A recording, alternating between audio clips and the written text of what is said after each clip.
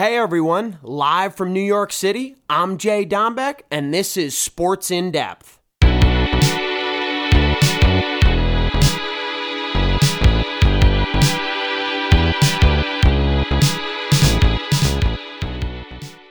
Talk about those Baylor Bears. Really happy for the school beating Gonzaga. I've been waiting for that to happen.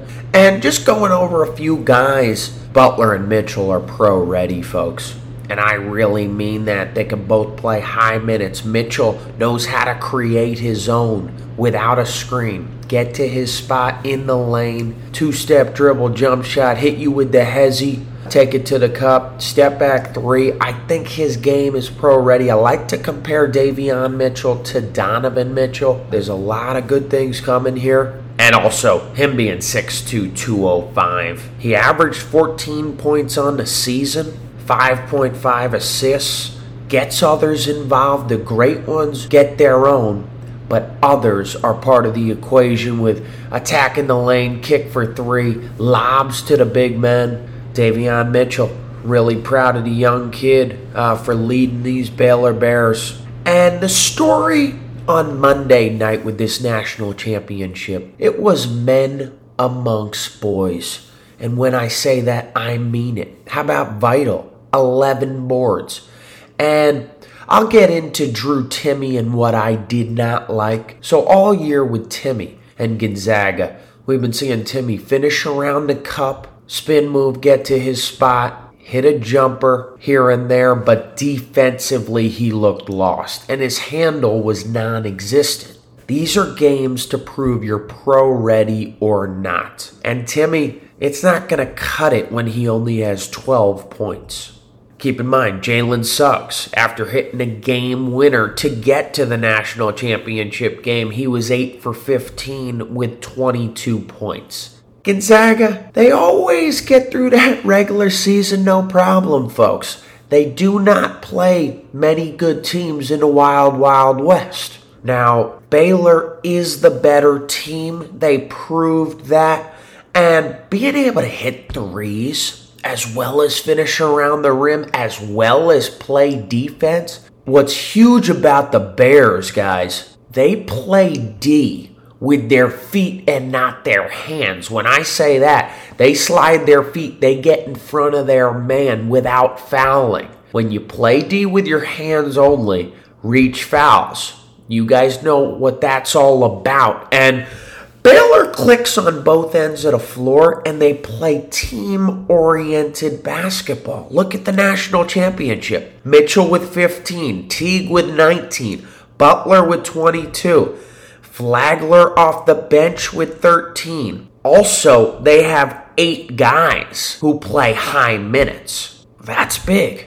That's really big. I think Baylor proved that not only are they a number 1 seed, they had guys this year that can straight up perform in big time games. I always say regular season is one thing, but showing up in the month of March, early April is another. I love what they're doing. I love their coach. I love the goals they set for themselves and what they achieved. Going back a little bit to Saturday, what did we see? We saw Baylor dominate Houston start to finish.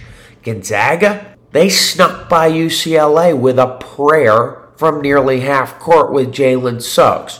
Baylor all tournament, they're winning comfortably. They're feeling comfortable within their offense, within their system. There's a lot to be said, folks, about what was done here in March with them. I joke that Villanova was the one team that really could have beat them, folks. Villanova was up 7 at half against them on March 27th, Sweet 16 game. And they ended up blowing it because Baylor, they know how to finish. Knowing how to finish is huge in March because we know that college basketball is a game of runs and you want to be on the right end of that.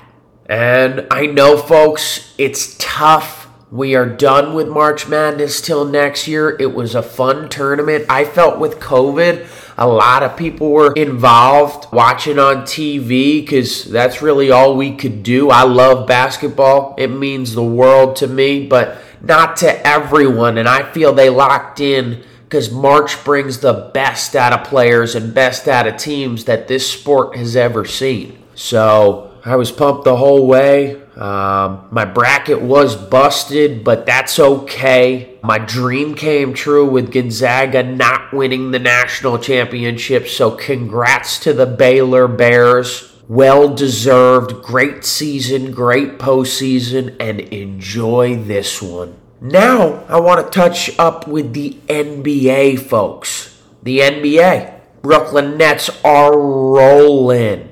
And when I mean rolling, 35-16 on the season without everyone in the lineup. Now, Philly and Milwaukee are trying to get to that number one spot, but it's going to be difficult. But the big stories in the West, guys, Lakers are now the 5 seed, and they keep dropping. Davis and LeBron James are still out. With those two out, the Jazz, the Suns, and the Clippers are trying to take control of the Wild West. And that's big because the Lakers are the defending champs, of course, but it's about health. Even Portland is knocking at the door, only a half game back of the Lakers. Who knows how low the LA Lakers can drop? And with them not having home playoff series, it's going to be difficult. It really is going to be difficult. And I do think, the NBA is in good hands with more teams than just 5 can win. I would put Brooklyn there. I would put the Milwaukee Bucks there. I would put Phoenix, the Jazz, Lakers, and Clippers for the most part. If Dame Dollar has something to say and he's dropping 40 a night, you could see Portland sneak into that conference final, maybe NBA final. So the beauty of it, March Madness is over. But NBA lives on. The playoffs all in all are soon. And we'll see if the Lakers can defend their title or if a championship is going to New York City, Brooklyn style.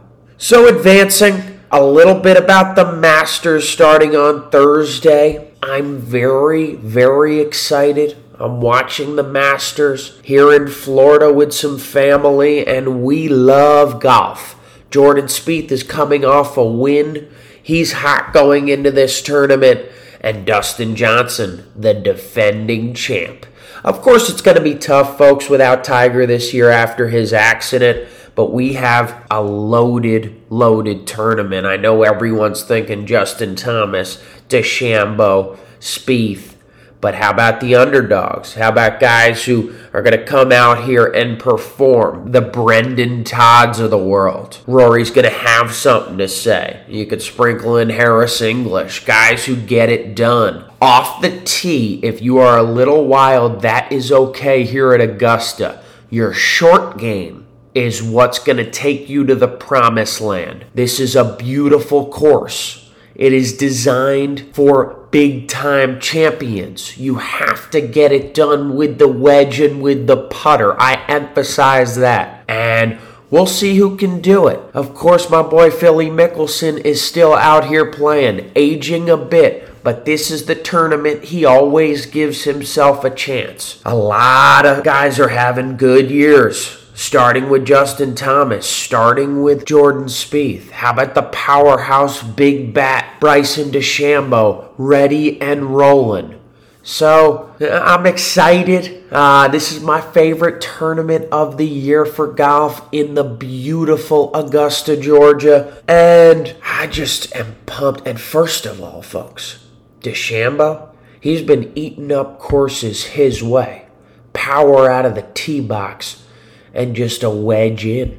This dude's straight up different. And different can work out here. Golf is an old school game. But there's new style to it. And Bryson is proving just that. And to wrap up here, I love my new setup. I love speaking from the state of Florida when it's 80 out in April. I cannot wait for every week as we've been going since September. I got the best production team in the world, K&P. I love being the voice out here for Sports In Depth. You'll hear from me every Tuesday because this is what I love, as I mentioned last week. And keep it real, everyone. Spring is here. Summer is coming. Positive vibes. Tackle the opportunity. JD out.